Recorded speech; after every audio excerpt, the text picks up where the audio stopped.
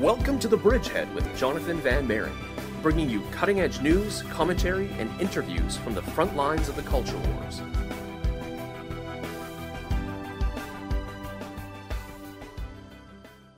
Hello everyone, and welcome back to The Bridgehead on AM 530 at 1 o'clock p.m. My name is Jonathon Van Maren, and for today I'll be bringing you a special that will last for about the next hour, because today we're going to be discussing something that is of huge importance to the people of Ontario, and the people of Ontario have been making that crystal clear.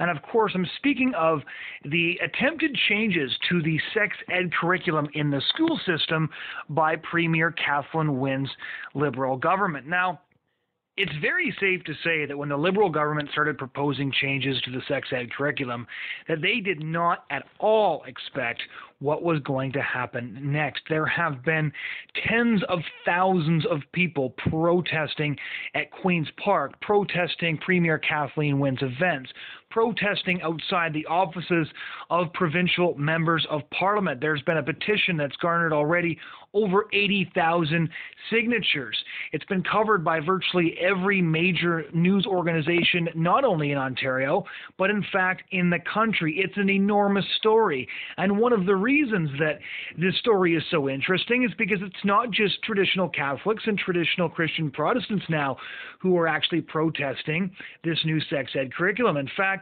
it is a protest that crosses ethnic and cultural divides. There are Sikhs, there are Hindus, there are Muslims, there is a huge contingent of Chinese immigrants as well who are opposing this. So this is basically a movement oriented towards saying loud and clear to the government that we should let kids be kids and that kids should not be learning these types of things in school.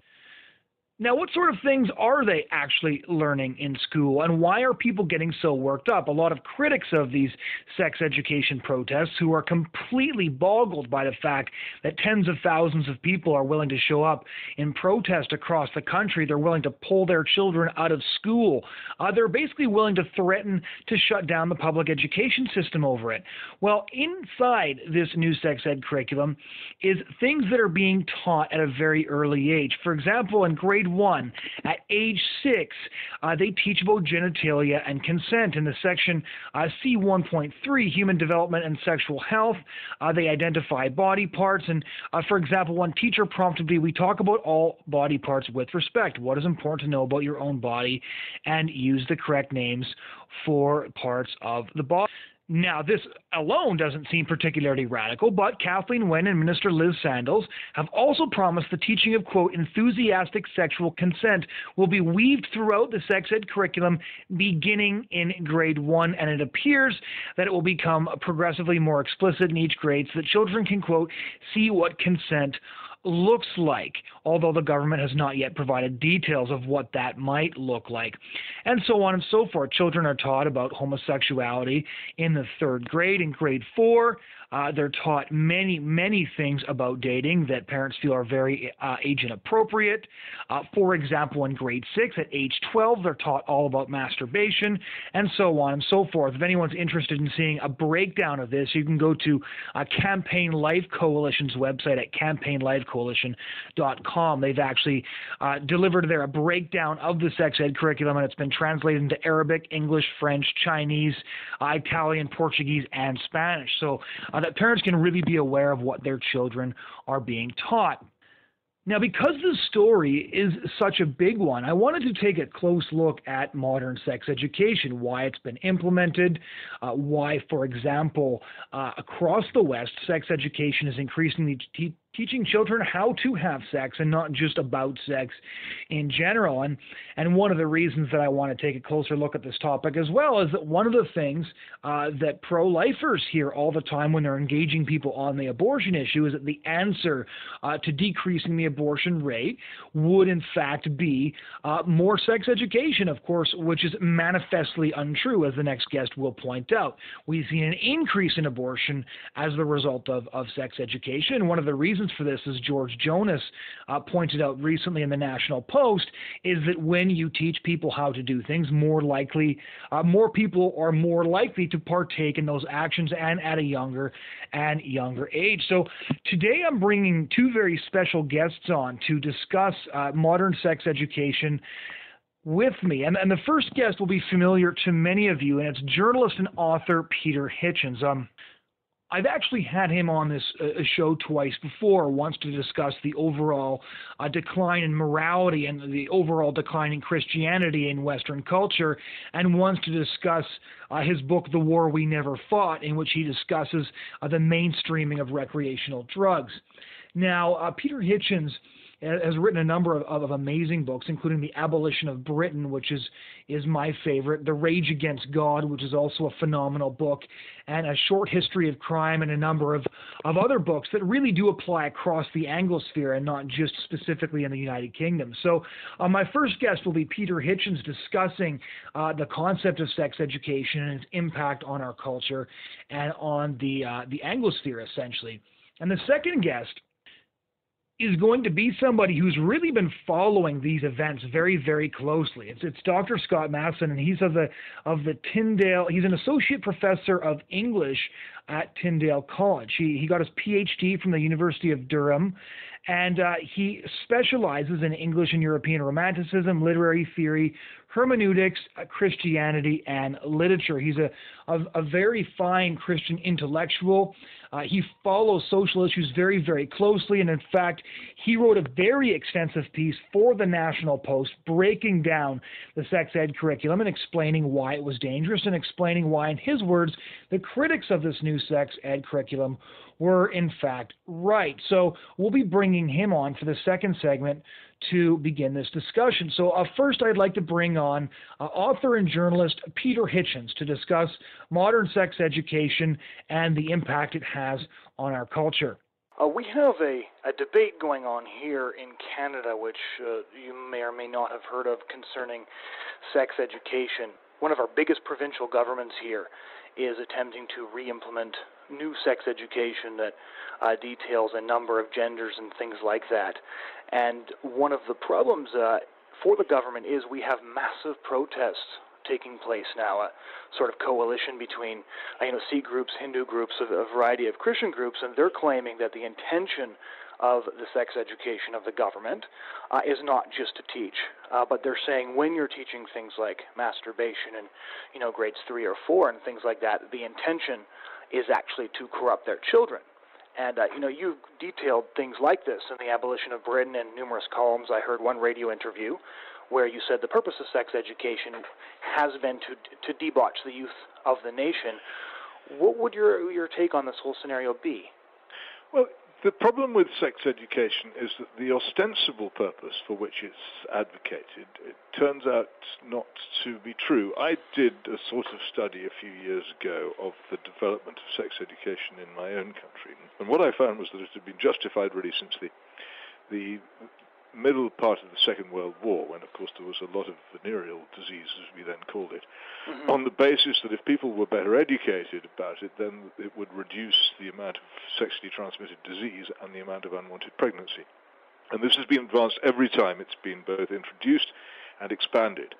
And yet, if you watch the figures for both sexually transmitted disease and for unwanted pregnancy, and increasingly now for abortion, there's an interesting twist on that, which I'll come to in a moment. We find that despite the greater and greater extent of sex education in our society, so there's more and more of it, and indeed more and more frankness about sex, and more pornography, which was also supposed to end repression, the numbers of people becoming pregnant when they didn't want to continued to rise, and the number of people contracting sexually transmitted diseases continues to rise. So and this has now been going on for something like 60 years, and to carry on doing the same thing over and over again, expecting a different result, well, we all know what that's a definition of, and yet that's what the sex educators do. So it seems to me they've got to explain why it is that they persist in following a model which is demonstrably not working along the lines which they claim. And here's the problem with it. Is there another explanation for it? It's said, and I've been trying to track this down for some time, and Hungarian history is quite difficult to pursue. It's said that George Lukács, who was Commissar for Education in the short-lived Bela-Kun Soviet government in Hungary in 1918, openly said that the purpose of sex education, when he introduced it then, and I think he was probably the first person ever to do so, was to debauch the minds and morals of religiously brought up young women, particularly. So I've been trying for some time to check the actual fact. I've not got it back to hard sources, but it seems to me to make a certain amount of sense. What else is the purpose of it? Because the kind of things which people are taught in sex education are disinhibiting things. Once the thing, when I was at school, and no one ever mentioned masturbation. It would have been considered extremely bad manners to mention it anywhere, let alone for an adult teacher to talk to quite young children about it and about other sexual practices in class. The moment these things start being discussed, it disinhibits people. It takes restraints off them which previously were there. Now, you may believe, and a lot of people do believe and have believed for many years, that these inhibitions are bad for us. That's a point of view. I don't happen to share it, and if you follow that point of view as a parent, then I suppose you're entitled to introduce your child to this sort of thing at as early an age as you wish in a free country. But what bothers me is that in many cases, parents don't realize what's being done in classrooms until after it's happened. And discover only later just how very disinhibiting this is. And one of the things about discussing, and this also happens in supposed drugs education, discussing these things in the way they're discussed, is that they make things sound normal. So it's assumed that children will have underage sex or unmarried sex or promiscuous sex, and it's assumed that they will do so, and all the precautions that they're supposed to take are based on this idea. This will happen.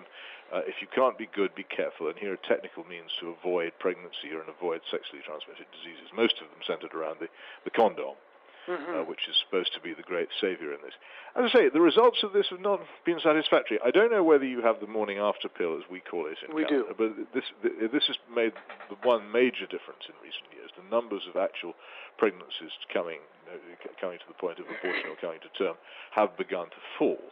But the ease with which the morning after pill can now be obtained, which is effectively an abortion pill, is now so great that I think that's probably the reason. It's very, very hard to obtain any figures on the numbers of these pills being distributed. I think if one could discover, one would find that that's the only reason why the numbers of abortions and unwanted pregnancies have begun to fall.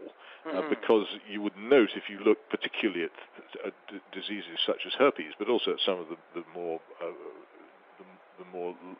longer established sexually transmitted diseases, that the incidence of these is not going down.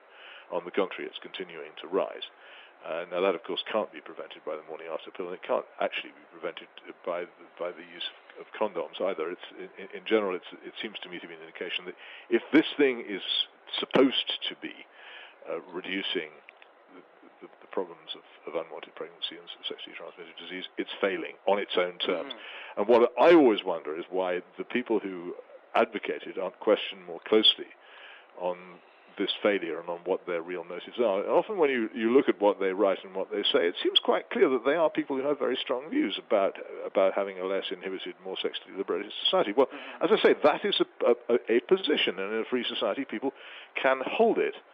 But should schools, particularly schools financed by taxes, to which it's often more or less compulsory for children to go, should they be following this one practice, or should they be staying neutral in this? And shouldn't it be left to parents themselves to decide what their children are told and when they're told it? Well, that's the interesting debate here, is that the people who are putting forward sex education, and there's a flurry of back and forth columns going on in our newspapers, and they're saying, we have very good intentions here. At the same time, we see things that you've been referring to, that it fails on its own terms. So did, for example, people say contraception solves abortion. We know for a fact that doesn't happen whatsoever. I think you referred to the birth control pill in your book, Abolition of Britain, the pill that solved immorality. And how must we approach this issue when people are advocating essentially for a failing project? It's been failing for 50 years, yet they still claim to have very good intentions, and sometimes when you're speaking with them, it's hard to believe that they don't. Well, calmly, I think, and take them at their own valuation. I don't think there's any point in trying to whip up hostility against them, or indeed in getting overexcited about it, because it never works. Particularly with the left, I think dogged and continued questions about the facts, about on what they base their claims that this form of education will actually reduce the incidence of these things. And they need to be questioned again and again and again and asked accountable. Can you please explain to me exactly how and where you can show that this has ever happened? And then come up with your own. It's not impossible to track the charts of these things and to go into the history of what sex education programs have been introduced and when in various school systems. Say, well, just explain to me, would you please? This was introduced at this point, and since then we've had this. Now, why is it that you think that doing what you propose now is going to make any difference to that? You did mention the point about the contraceptive pill, and one of the things that is absolutely fascinating about the contraceptive pill is it's not just an accidental discovery. It was financed and encouraged by people who definitely saw it as the beginning of the sexual revolution and intended it to completely change the position of women in society, which it duly did. It's a political pill, it always was, and this is the astonishing thing about it. And that is something which is worth going into the history of, the whole business of Margaret Sanger and of the immensely powerful backing which went into the development of this particular form of contraception and the change that achieved. There is politics in sex, and there's no question about it. And much of those politics are about, as they have been for a very long time now, really since the Enlightenment, have been about the conflict between the family and the state.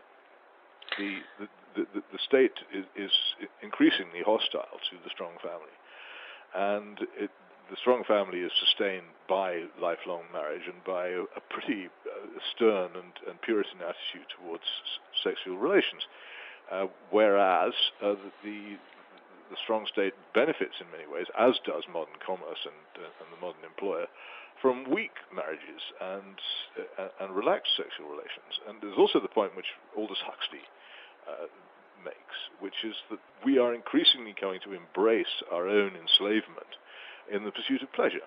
Mm-hmm. And a point which I believe, actually, the Marxist historian Eric Hobsbawm made, I think in the Age of Revolution, but I'd have to check this, that there is absolutely no congruence in human history between sexual freedom and political freedom. And slaves have always been allowed to copulate. What they haven't been allowed to do is marry. Right. And this is an extremely important point. There is no necessary connection between a society which is sexually free and sexually uninhibited and a society which is politically free, which has free speech and freedom of assembly. It doesn't necessarily follow at all. So we're dealing here with a very, very profound philosophical battle about the nature of society. And it needs to be conducted in a very serious fashion. The difficulty is in finding anyone to give you a hearing. Well, I find this interesting because you were a Trotskyist when you were young, and you embraced a lot of different revolutionary views, and then you evolved out of those views, or as you put it. I didn't evolve out of anything. I decided to stop believing it because it seemed to me to be morally wrong and highly dangerous. And I just decided that I'd been doing something which was a grave mistake, which I continue to regret having done. But the great advantage which it gives me is that I know what left-wing people say and think in private when they're not trying to please people on television shows. I know just how dogged and devastating this project is, which they want, and I know that the fundamental engine of left-wing activity really since the 1960s has not been to seize the post office and the barracks and the railway station. It's been to seize the television station and the newspaper and the university, and to obtain victory through capturing the minds of people, and also to alter society not through nationalizing the railways or anything like that, but through nationalizing childhood.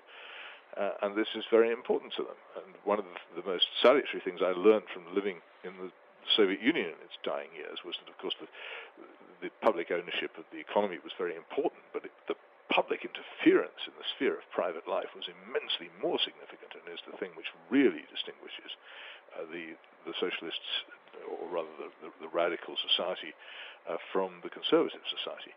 And that is what all this is fundamentally about, as far as I can see. And the huge difficulty of knowing just how bad the left is and not being able to explain to conservatives what it is they're up against is one of the fundamental problems of modern Western societies.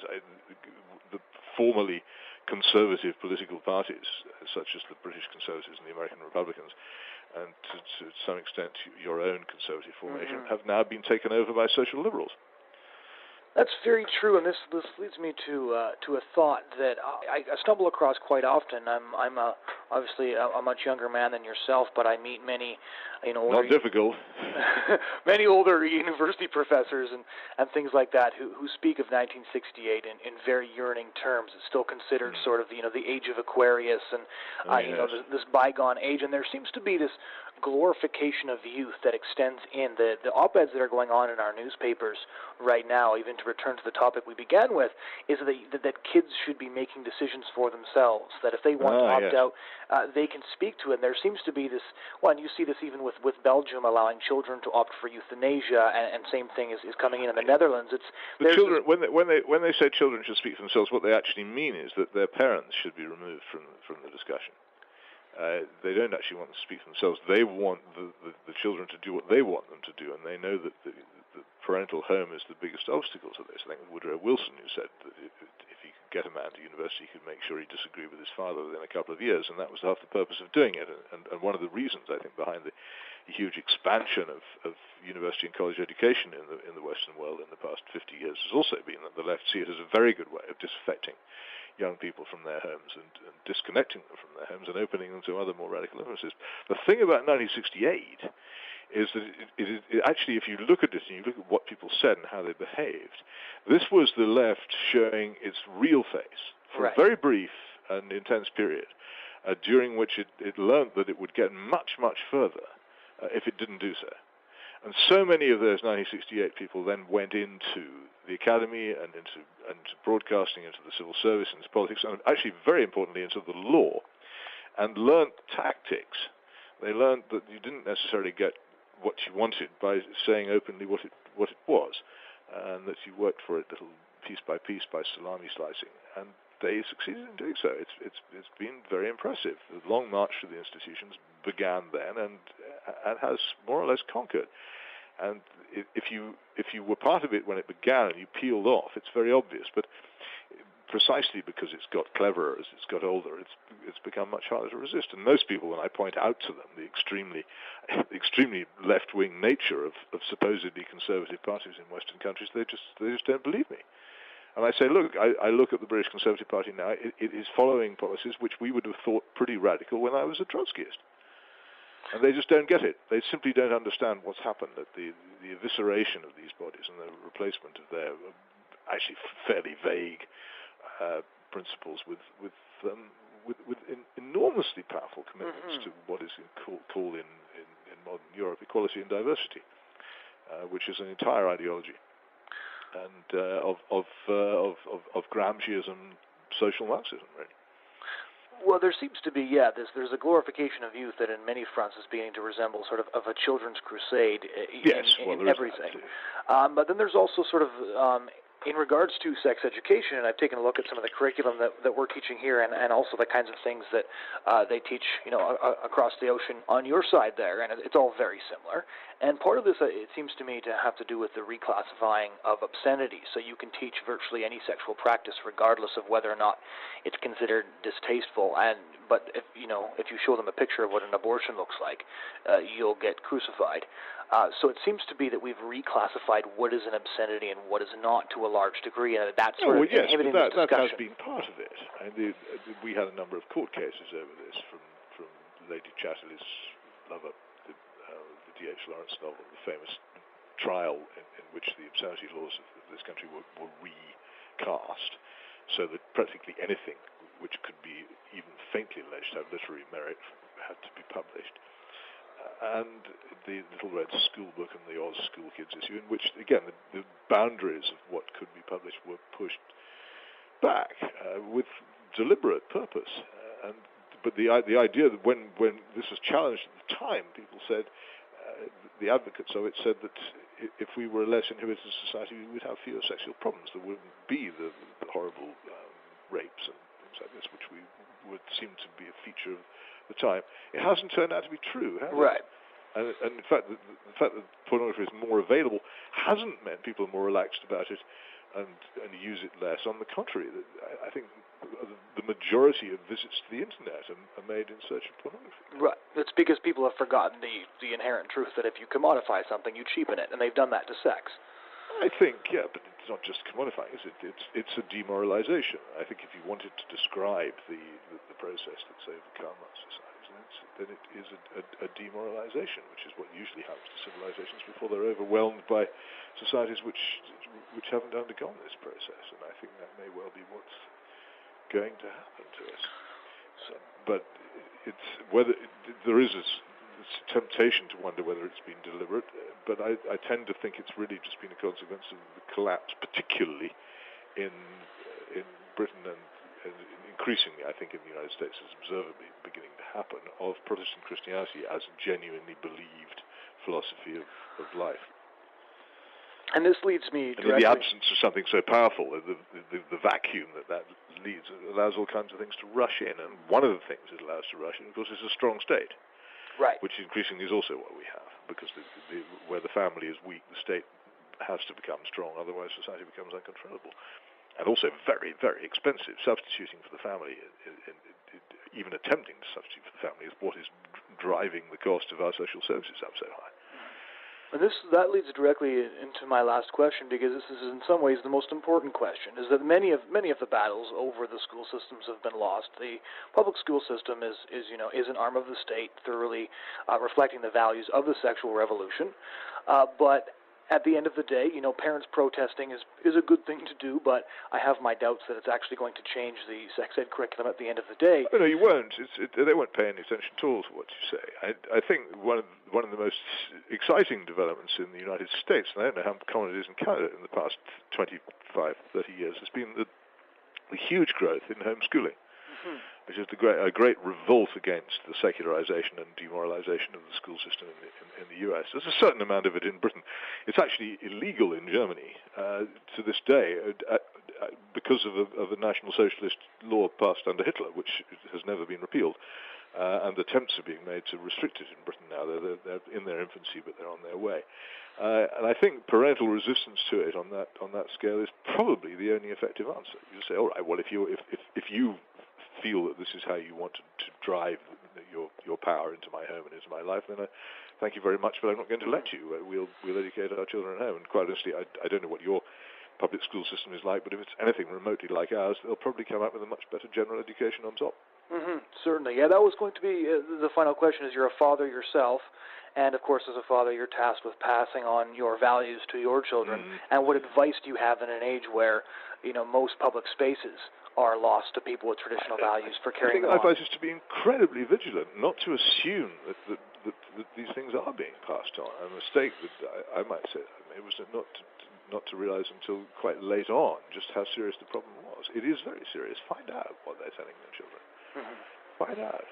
You will be surprised, and not necessarily favorably. And having found out, then see what you can do to make sure that you can pass on that which you inherited and which it is our fundamental duty to pass on to the next generation, because if you don't do it, nobody else will. Well, Mr. Hitchens, thank you so much for taking the time. Thank you. Ladies and gentlemen, that was British author and journalist Peter Hitchens discussing the impact of modern sex education and how a lot of these things come about. As Peter Hitchens points out, even the very intention of sex education is not simply the reduction of abortion or sexually transmitted diseases, by which it fails on its own terms, but it is in fact to inculcate and indoctrinate the youth with new ideas about sexuality, and in many cases to divide them from their parents and give them a new worldview about sexuality. In many cases, the communities that are opposing sex ed curriculum do not want those values passed on to their children. They want to pass along their own values.